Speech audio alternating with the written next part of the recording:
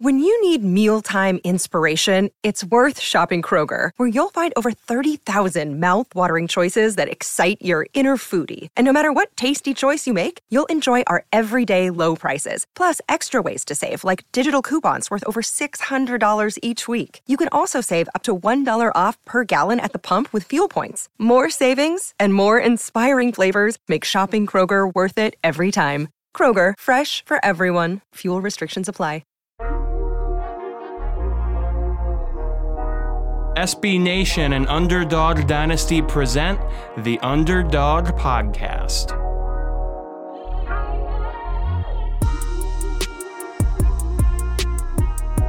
All right, welcome to another edition of the Conference USA Underdog Podcast on UnderdogDynasty.com, SB Nation's home for G5 football.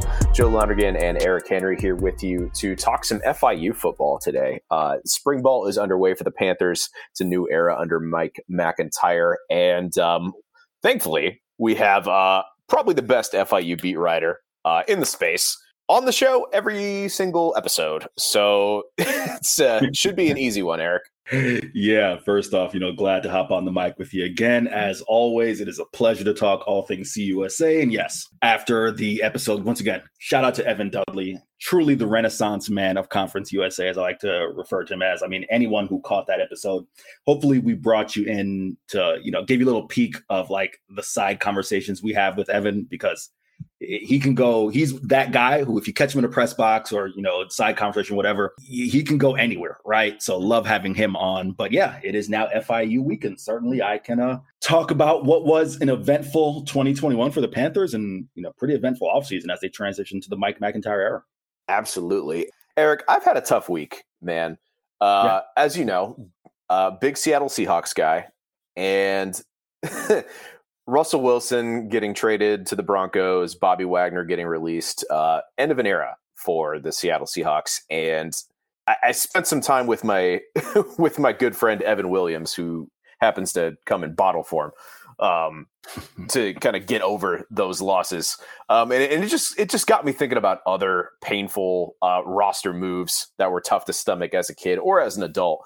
And, for me, like, it's very reminiscent of like when Matt Hasselbeck moved on from the Seahawks a long time ago, when Ken Griffey Jr. moved on from the Cincinnati Reds, my hometown team and the hometown guy, and it got weird, vibes when Jim Tressel was fired from Ohio State too. I guess for you, like, what's a roster move that impacted you in that way over the time that you've been a diehard sports fan? Yeah, so there are a few that come to mind being a native Floridian. The first, which is one that I can't fully remember. I was a child, so I can't fully say that this one gutted me, right? I mean, I was 5 at the time it happened.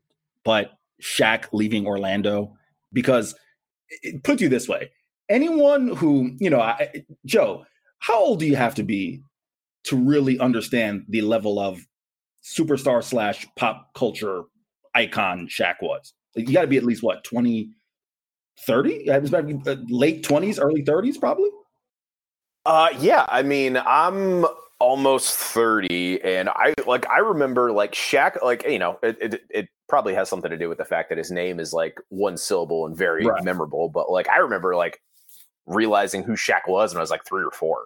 So, that's my point, right? Like, I am, 30. 31 actually. And the fact that I'm able to, at 4 or 5, you saw Shaq from the commercials and the massive larger than life personality. So yeah, so that's one. But ones that I could truly fathom and just felt gutted by. Again, diehard Florida sports fan. So let's start with the Orlando Magic, the trade of Tracy McGrady to Houston. T-Mac was my guy.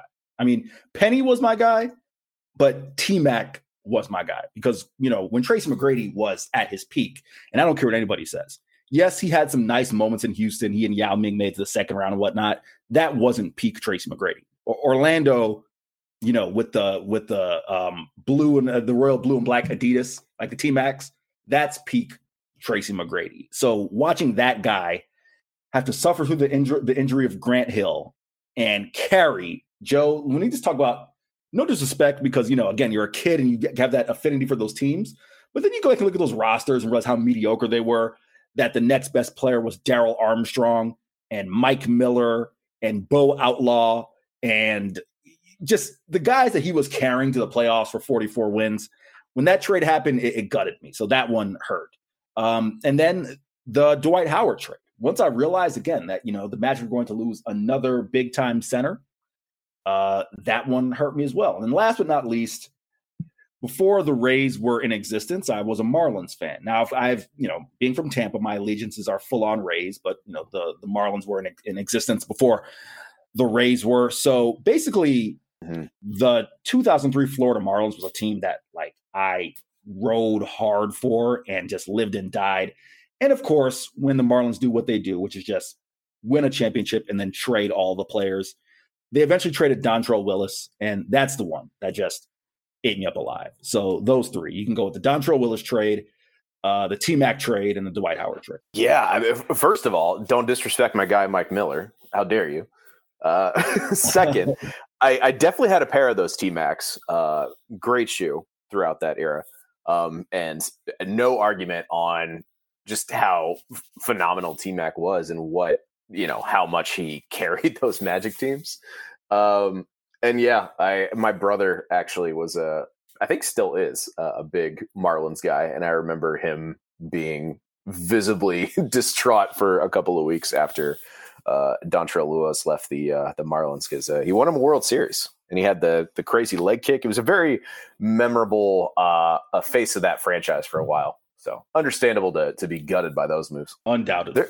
Like you mentioned, that memorable leg kick and that personality. Yeah, man, that was big time right there. What about you? I'm curious for you. Was it those? I mean, those are the ones that really the Ken Griffey's one. I'm wondering, are there any recent, ones that have gotten you, or just now you've become an adult, you've managed just to be so immersed in sports business, you're numb to it now?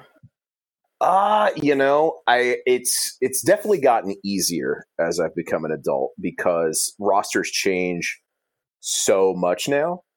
This is I guess different, but when the Sonics left Seattle, that took a long time for me to fully grasp the fact that they don't exist anymore. And I don't understand how the NBA hasn't put another team in Seattle since, but that one was hard to stomach.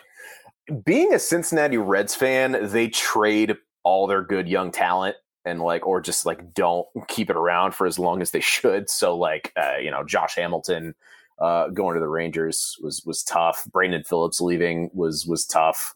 There's been a few in baseball. Just as a Cincinnati Reds fan, it's very similar to being an Orlando Magic fan. I would assume. I'm not a Magic fan, but they always get some really good talent that carries a team of nobodies to just the brink of being almost a contender, and then they're sell everybody, so exactly.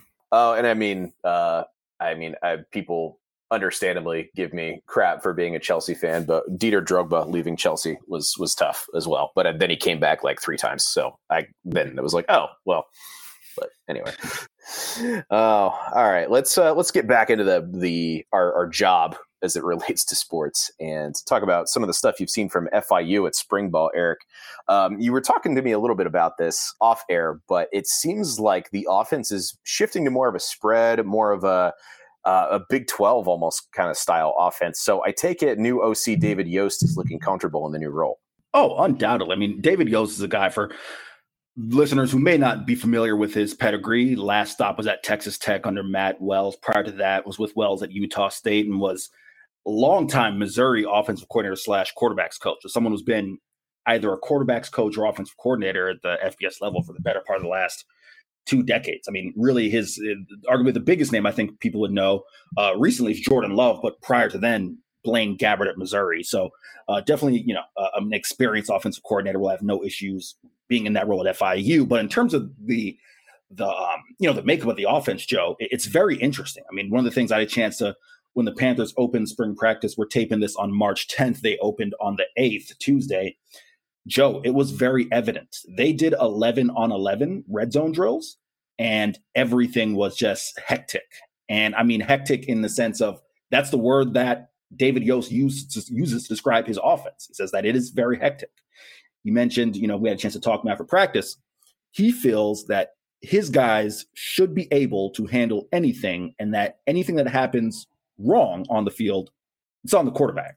So he puts a lot of responsibility on that. Says, one of the quotes that I found interesting is he said, hey, we're practicing this 52 weeks a year. They're only practicing for 1 week a year. There's no reason they should be able to stop us.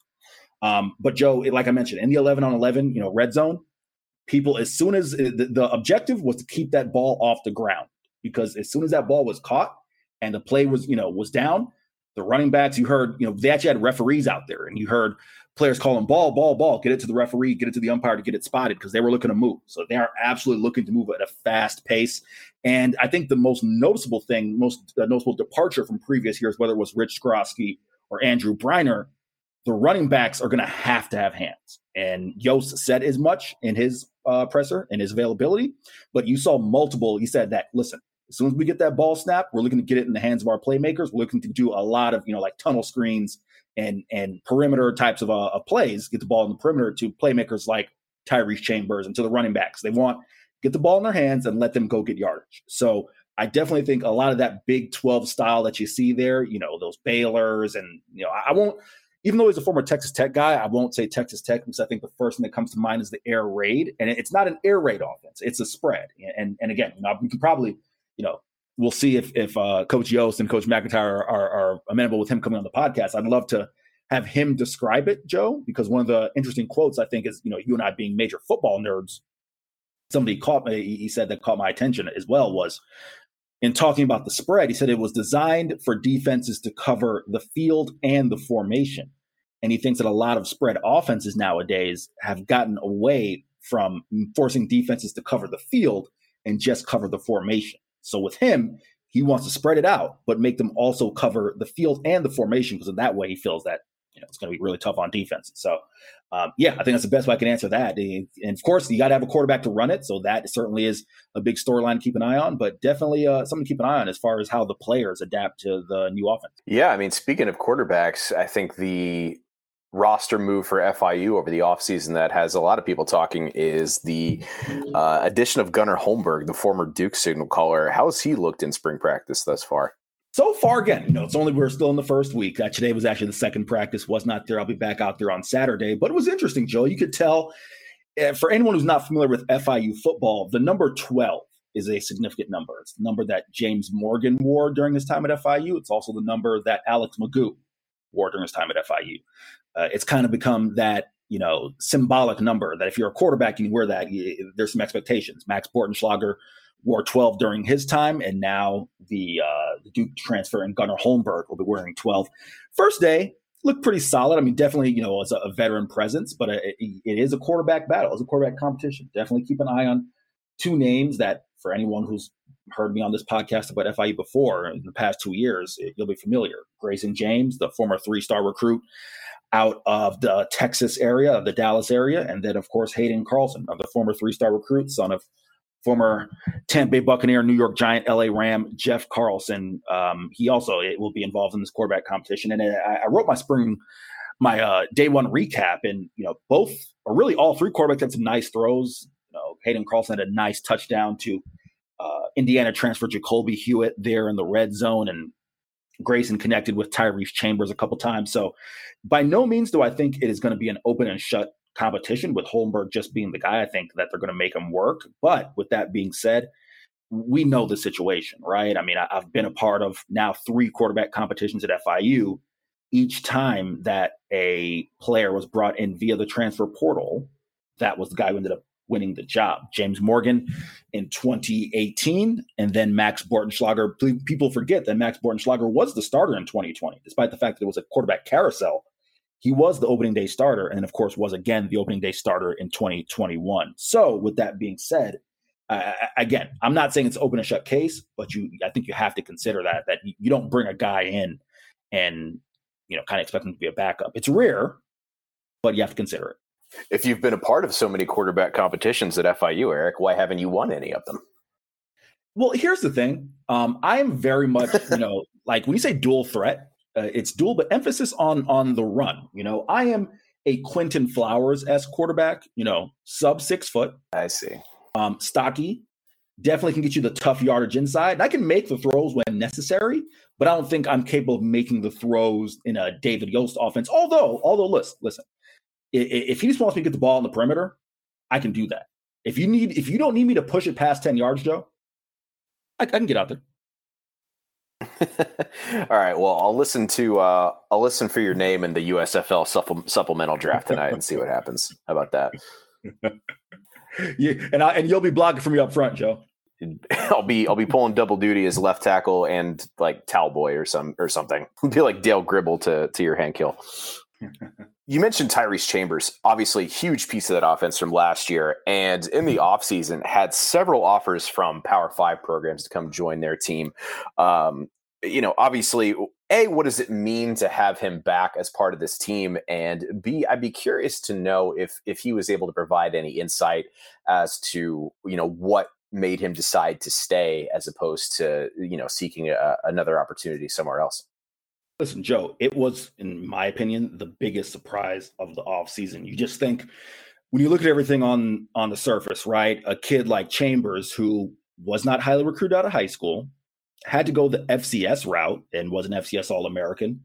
Even then, wasn't highly recruited coming out of Sacred Heart, had signed or given his verbal, given his verbal to UTSA, and then FIU was able to swoop in there in the end and get him. And you would think for someone who, in his first year at the FBS level, breaks the single season program record for receiving yards and receiving touchdowns, record that was held by T.Y. Hilton, certainly a notable name. You would think he's going to capitalize in this era of transfer portal and even just listen, I don't think it would have been selfish of him to say, not only am I trying to strike while the iron's hot, we got a new coach, a new offensive system, and I don't even know who the quarterback is going to be. How likely is it that I'm going to put up, again, 45 catches for over 1,000 yards, 24 yards per grab and 9 touchdowns? So, Joe, it was just very surprising. And when he made the decision after meeting with Mike McIntyre to return, and Tuesday was the first time that we got a chance to ask Tyrese why. And he just said, quite frankly, FIU felt like home. He's a guy from Baltimore, and anyone who knows anything about inner city Baltimore knows that you don't have palm trees and sunny skies and beaches nearby. And he felt that, listen, the FIU is the one who gave me the opportunity. I want to be part of the solution, not just run out on these guys. And I do think, quite frankly, because, not to lean so heavily into his background, but I think there's a measure of loyalty there that is, quite frankly, noble and should be commended. Now, hopefully for Tyrese's sake, it works out and he has another great year. And, when it's time for him to pursue pro opportunities, those are there. But I will say this, it is surprising. And it's one of those things that, from a personal standpoint could backfire. But just from an FIU perspective, he's a huge leader on this team, Joe. I mean, he was named a captain toward the latter half of last year, had the C on his chest. Mike McIntyre said that guy will be a leader on this team. And when I asked him, he said that he believes a receiver can be the leader on the team. So certainly huge for the Panthers to have him back. Absolutely. And, depth obviously is an issue for has been an issue rather for FIU the last 2 to 3 years or so. This is a program that lost 16 players to the transfer portal, and they're welcoming in 25 new players. And then even then, you have to depend on walk-ons just to get enough bodies for a full spring practice. I believe in an article that you wrote, Mike McIntyre said that they just don't have enough, or rather they needed all of their walk-ons in order to practice the way they would like to in order to do, full contact, all that kind of thing. But I mean, what does that kind of do psychologically to these guys as they prepare to, open a season, trying to bounce back from a historically bad one? What's interesting, Joe? I don't necessarily know what it does to them psychologically. Here's the best way I can answer that. And, I know that we'll probably talk about this towards the end. I had a chance to talk with former FIU head coach Butch Davis for an upcoming piece on UBD. And when I talked with Butch, this isn't a secret because, we talked about over the past 2 years, just how ravaged they were by COVID and, in terms of injuries and available bodies. Again, I don't know what that does to the psyche in terms of the fact that you're losing, but I wonder what that does in terms of just being outmanned every game. And to spin it forward to this year, Are they going to reach, the 85-man scholarship limit? It's really been hit or miss. I mean, Mike McIntyre's played that close to the vest. I believe last time we talked, he said they had 4 scholarships left. Of course, teams are allowed to sign 32 players this year instead of the normal 25. But even with that may not get them to 85. I do wonder, in one sense, at least if they can get as many bodies in there as possible, you don't have, in theory, you won't have the same issues as last year. But Joe, it was noticeable when I looked up, and I think, I actually went back and looked at one of my tweets, and I remember you quote tweeted it when I said that FIU was down 33 members of the roster from opening day due to transfer, injury, or COVID by the time the end of the year.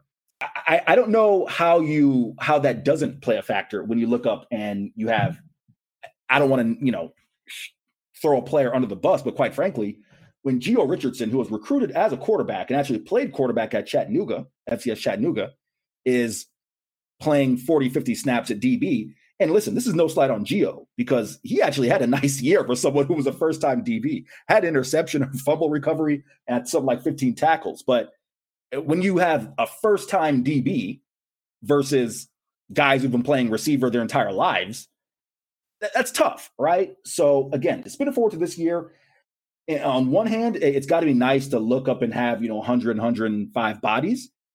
But at what point do you run into the same issues last year where it's like up, 1 or 2 injuries and then we're playing guys who, are former walk-ons? Certainly takes a lot of athletic ability to be able to be that versatile in a position that you've never really played in a serious way before. I guess staying on that sort of topic, what's the feeling surrounding the defense right now after allowing 62 touchdowns in 2021? Yeah, the defense is definitely going to be something to keep an eye on, Joe. You got a lot of guys. I was actually keeping an eye on the roster. While it has been made available publicly, we got a roster internal to media. And, Jovan DeWitt is definitely going to have his work cut out for him. I mean, look at the fact that there are not a lot of veterans left. Guys like Richard and Rashard Dames, names that if you're a Conference USA fan, you've known for years. Dorian Hall, Kevin Oliver, Josh Valentine Turner, Jamal Gates. A lot of veterans. And even as you mentioned, even with those veterans, they had their struggles. So I think it'll be interesting. First off, what scheme they're going to play. It did look as if they are going to run a little bit more 3-4. Mike McIntyre ran a 3-4 at Memphis during his last 2 seasons as defensive coordinator.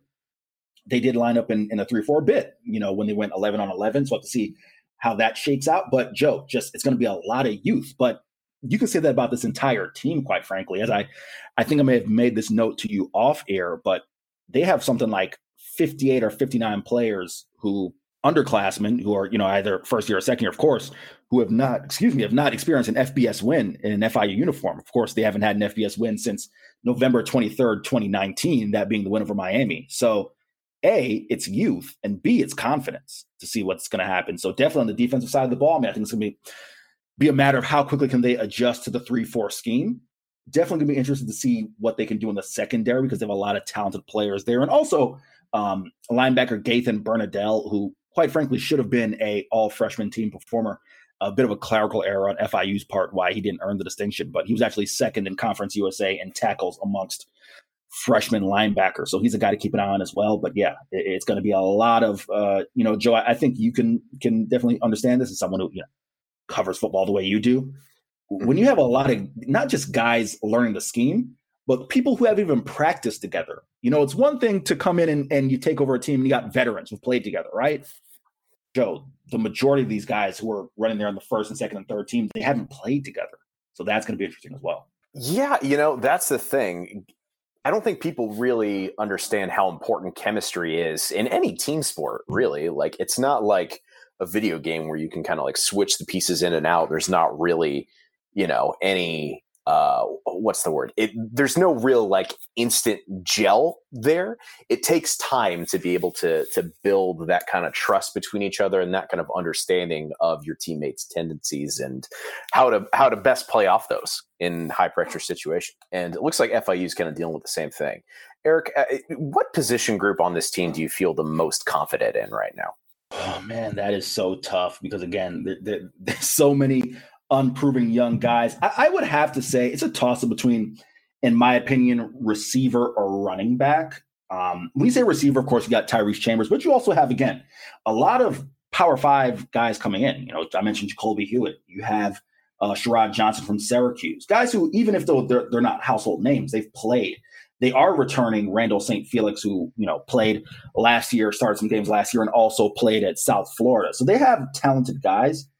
When you look at the running back spot, yes, they had Devontae Price, but guys like Lexington Joseph, guys like KJ Owen, Sean Peterson Jr.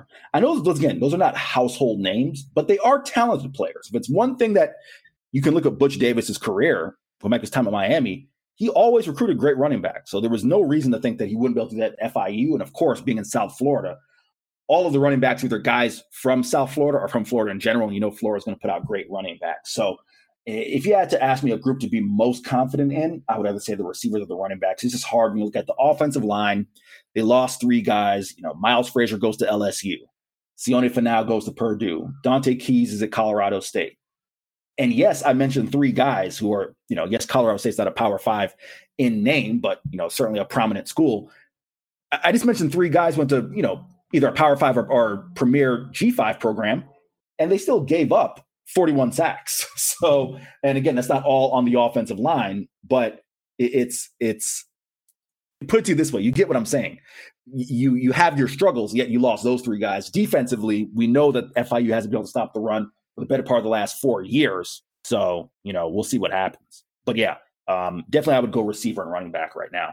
Let's talk a little bit about the head man himself and Mike MacIntyre. In one of your early stories from FIU Spring Ball, you had a quote from him basically saying how much he wants to stress the fundamentals in these early practices. Obviously we have several more months toward the season, but do you think that approach is going to pay off when, in theory, it seems like at this level of football, you should have the fundamentals more or less down by now?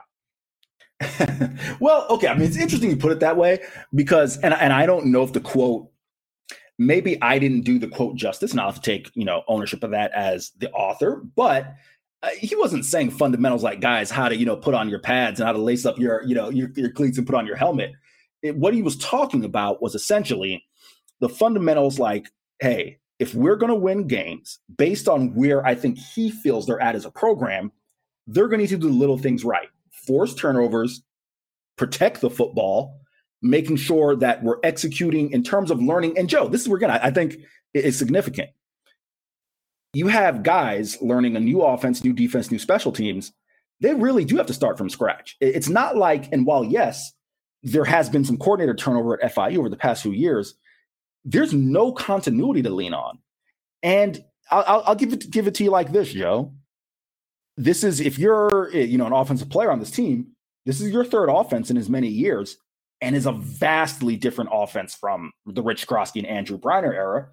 This is, let's see, if you're 3rd year, this is the third? Yeah, this is the 3rd defensive coordinator, actually fourth in 5 years, 3rd in 3 years on the defensive side. A vastly different defensive scheme than Everett Withers. So I do think, while it's I don't want to say it's a stale quote, it's not a sexy quote. It probably is the truth to say, listen, we just need these guys to learn how to line up in the right spot. And I'll even give you this. I'll give you this that, David Yost mentioned. I talked about his feeling of everything being fast paced, and he used the word hectic. He said that he had some of the quarterbacks and some of the guys, receivers coming to him on the 4th day saying, man, coach, are we moving slower than we were before? And Yost said, nah, it's not that we're moving slower. It's that you guys are finally getting, where to line up, where to be in this spot and that spot. So it feels like things were going a little bit slower, but in actuality, you're learning it. So I think that's what I would assign to that quote as far as, the fundamentals per se, if that makes sense, Joe. Yeah, you mentioned like it's a new staff. It's a more or less like a completely new roster, I guess. Has, he given any insight into the best way to address that situation where you need everybody to, from all these different backgrounds and all these different levels of experience to come together quickly and create that chemistry that we talked about? Yeah. I mean, he hasn't necessarily gone into it in detail, but I can give you an example of certain things they've done. They have not been shy about talking about the importance of certain like team bonding environments because they feel, and again, I don't want to put words in Mike MacIntyre's mouth, but just a matter of getting a chance to know who is next to you. If you don't even know that person on any level, How can you go out there and have chemistry? And to bring it back, Joe, when you talk about, and when I've mentioned the level of roster turnover, the most notable thing for me that I took away from the 11-on-11 period in the red zone, how much, and listen, if you've ever covered a practice, and you have, I'm just speaking in general terms, you ever covered a football practice, it's a loud environment. You got coaches yelling, you got whatnot, all types of stuff going on. But the amount of communication going on from the secondary, the backers, the quarterback, those guys are out there trying to communicate. And I think I would look at that as a positive in terms of, hey, again, you don't have guys like the Dameses, the Dorian Hall, Josh Valentine-Turner, who maybe can look. And if a guy comes in motion and say, all right, I know that Dorian Hall is going to pick up on that guy and he's going to, travel with this slot receiver or where he's going to be. All these guys need to be yelling and communicating. So to bring it back around, talking about building that chemistry, they need to know each other because that communication off the field will certainly blend over into the communication on the field. That made me think of a non-FIU question that I want to ask you, but I'll save it towards the end. So one thing that I'm curious about with Mike MacIntyre, what's been the reception of him amongst the players on this roster that are from South Florida, and B, the general FIU community, given the fact that Mike MacIntyre was chosen for this position over several other coaches with deep South Florida ties? Yeah, Joe, it's interesting you note that because certainly when the hire of MacIntyre was announced, it was one that raised eyebrows because you had guys like former FIU running backs coach Tim Harris Jr., a Miami native, a son of a Miami high school legend, and Tim Harris Jr. himself won a state title at Booker T. Washington High, a big-time Miami high school program. You had Frank Ponce, who just became the offensive coordinator at Miami, coached at FIU at one time under Mario Cristobal. You had a lot of guys, and even I'll give you one that's interesting. You had Jovan DeWitt, the name I mentioned, was the defensive coordinator. He interviewed for the head coaching job.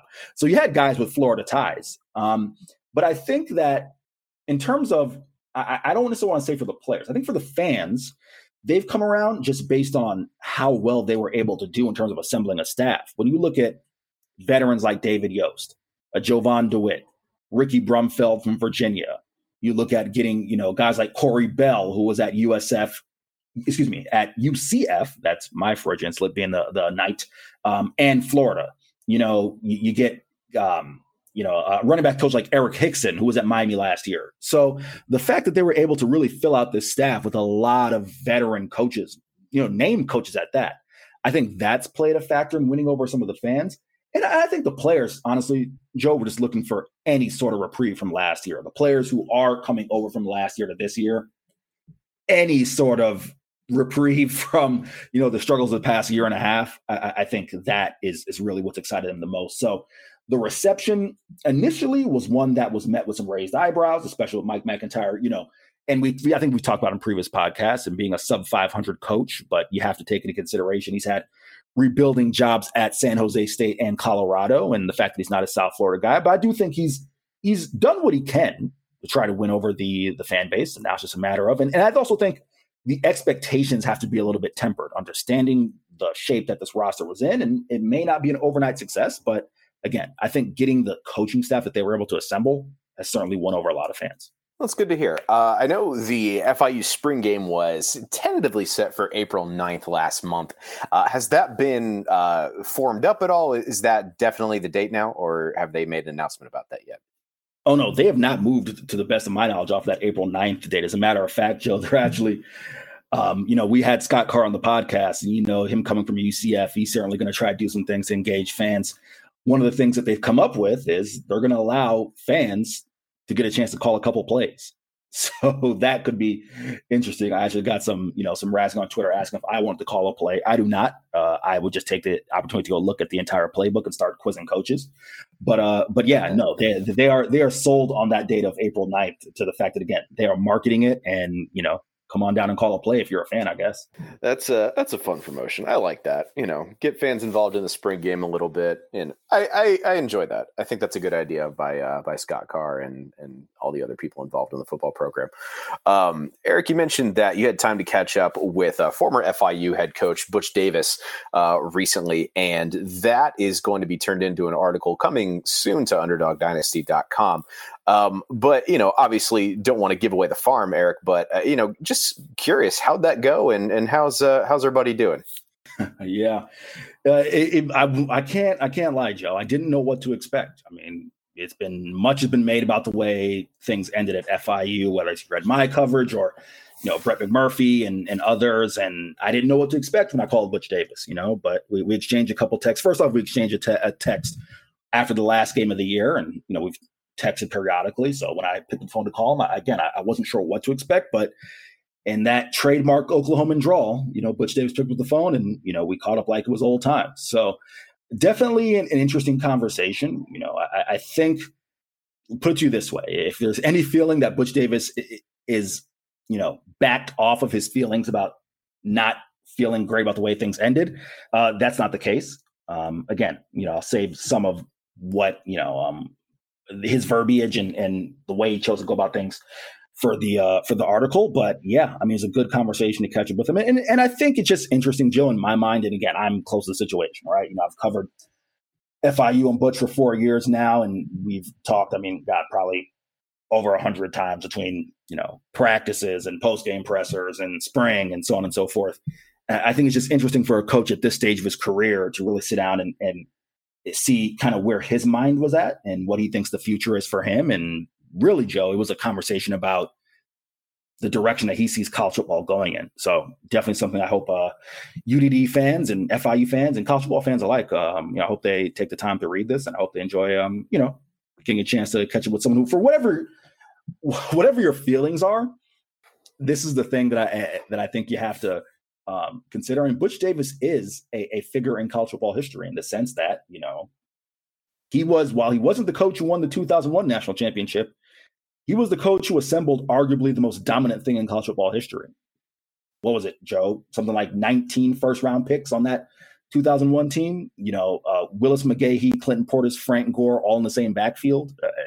For whatever you want to think of the way things ended, Butch Davis is a figure in, the landscape of college football, especially here in South Florida. So I think it'll be interesting. Yeah, that's absolutely true. They had some epic battles for the national championship in 2001, 2002, and even in years before. Erica, a yes or no answer will suffice here. Is Coach Davis thinking about getting back into coaching anytime soon? Short answer, yes. Only thing I will say is he did emphasize that he is enjoying catching up with his wife and family, which he hasn't been able to do, in a while. But he didn't sound as if he was done either. Fair enough.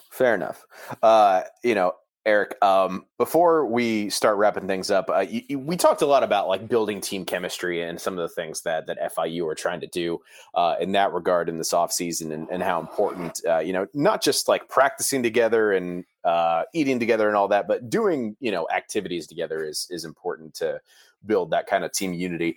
Thinking back to your playing days, what's your favorite, non-football activity that you guys did as a team to try to like build that chemistry? It's a good question, huh? I think one that stands out to mind. I always liked the things that you could be competitive but fun. So like, it wasn't Top Golf, but we went to like a Grand Prix, and we did race like cars, which of course that can get rather dangerous when you got people, in go-karts and college kids. Dodgeball, I loved those competition things, right? Because it was a deal where you really got a chance to, I don't know. you could compete and still have fun with the guys, but it wasn't in pads and helmets, right? So I guess I'm trying to think there's one that really stands out to me. We did escape rooms, and that was fun. Because again, it's things that you're like, all right, I don't really care what happens. And then once you start doing teams and trying to figure out this and the other, like you start really getting competitive. So that was, and laser tag was fun as well. So anything that was like team-based, competitive-based, I always enjoyed. I'm thinking back to the teams I played on, and we would not have done well in an escape room. My senior year, our senior class, we took a trip to Canton, Ohio to see the Pro Football Hall of Fame and whatnot. And we went to the movie theater one night and we couldn't even decide on a movie.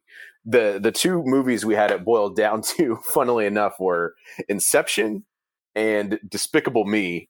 And I thought we were going to fight each other over trying to just decide a movie. So I can't imagine trying to do an escape room with those guys. It provided, especially the escape room, that provided some entertainment, no doubt. Speaking of entertainment, in terms of just bizarre things that you've witnessed, we've talked a lot about some of the things that you've seen in South Florida, Tampa, Orlando, Miami. In terms of things that you encountered as a result of covering FIU athletics, what is your favorite bizarre sight, person, thing you've encountered in Miami during that time? Okay, I'm going to tell this story, but I do need to ask first. Joe, did I tell you the FIU basketball team story with an older gentleman coming in? I don't think so. Okay. I don't remember us ever talking about FIU basketball. Okay. So for those who may not know, the layout of the practice fields there, they're right behind the Ocean Bank Convocation Center, which of course is FIU's basketball arena. And FIU actually, they have classes in that building, Joe. So if you need to go in there, you're leaving the practice fields, need to use the bathroom really quick before going back to your car, you can slide in there and, they have bathrooms that are readily accessible because, again, they actually have classes on the same level that the arena's on. So stepped in there and was catching up with, a friend of mine who was an SID there at the time. And the basketball team, we're going through a little walkthrough, right? And I was just catching up after using the bathroom. And, I'm staying around. I'm like, all right, I'll watch the team shoot around for a little bit. And an older gentleman walks in. And again, this is a public university. FIU is not on South Beach. It's in a very city area of Miami. And this older gentleman walks in with, I'm going to try to paint the picture for you, Joe. Probably about late 60s, early 70s. Really, really short, John Stockton style basketball shorts, high socks, a headband, a jersey. Now, I'm looking from the front, right? So it's like an orange and blue jersey. And it's not an authentic jersey, but it's okay, whatever. He had his ball and he was ready to hoop. And the players got a kick out of it. Coach got a kick out. I was like, all right, you want to come on, old man, come hoop, and they're letting him shoot around. And then he turned around and his jersey said, his jersey had number 4-69. 4-69. Okay. And there's nothing that sums up South Florida to me more than a late 60s, early 70s man who has a jersey that says 469. No, I can't think of anything else. No. Once he turned around and everyone saw the jersey, it was just our jaws dropped and was like, what? And not only did he have 4-69 where the numbers would be, he had 469 as a nameplate too. So I don't want to say anything else that's going to get Beth Mayman to, email us. So I think I'll leave it at that. The only thing that would have been more South Florida is if he had just taken his shirt off and that had been tattooed on his back. Exactly. Oh man. All right. I need to come down there and reacquaint myself with that part of the world very soon. So hopefully I get to do that this spring or summer. But thank you all so much for listening. Thanks as always to my co-host Eric Henry for I like how I'm thanking you like you're not here every single day and aren't just as involved in the production of this as I am. But anyway, man, I appreciate your insight. If you want to follow us on Twitter at JOEHIO_, at Eric C. Henry _, at Underdog Dynasty on Twitter, UnderdogDynasty.com every day for more G5 football content, starting to get some more spring content going, and one-on-one with Butch Davis coming soon to the site. Eric, it's been a pleasure, buddy. Likewise, buddy. Happy football watching, everybody.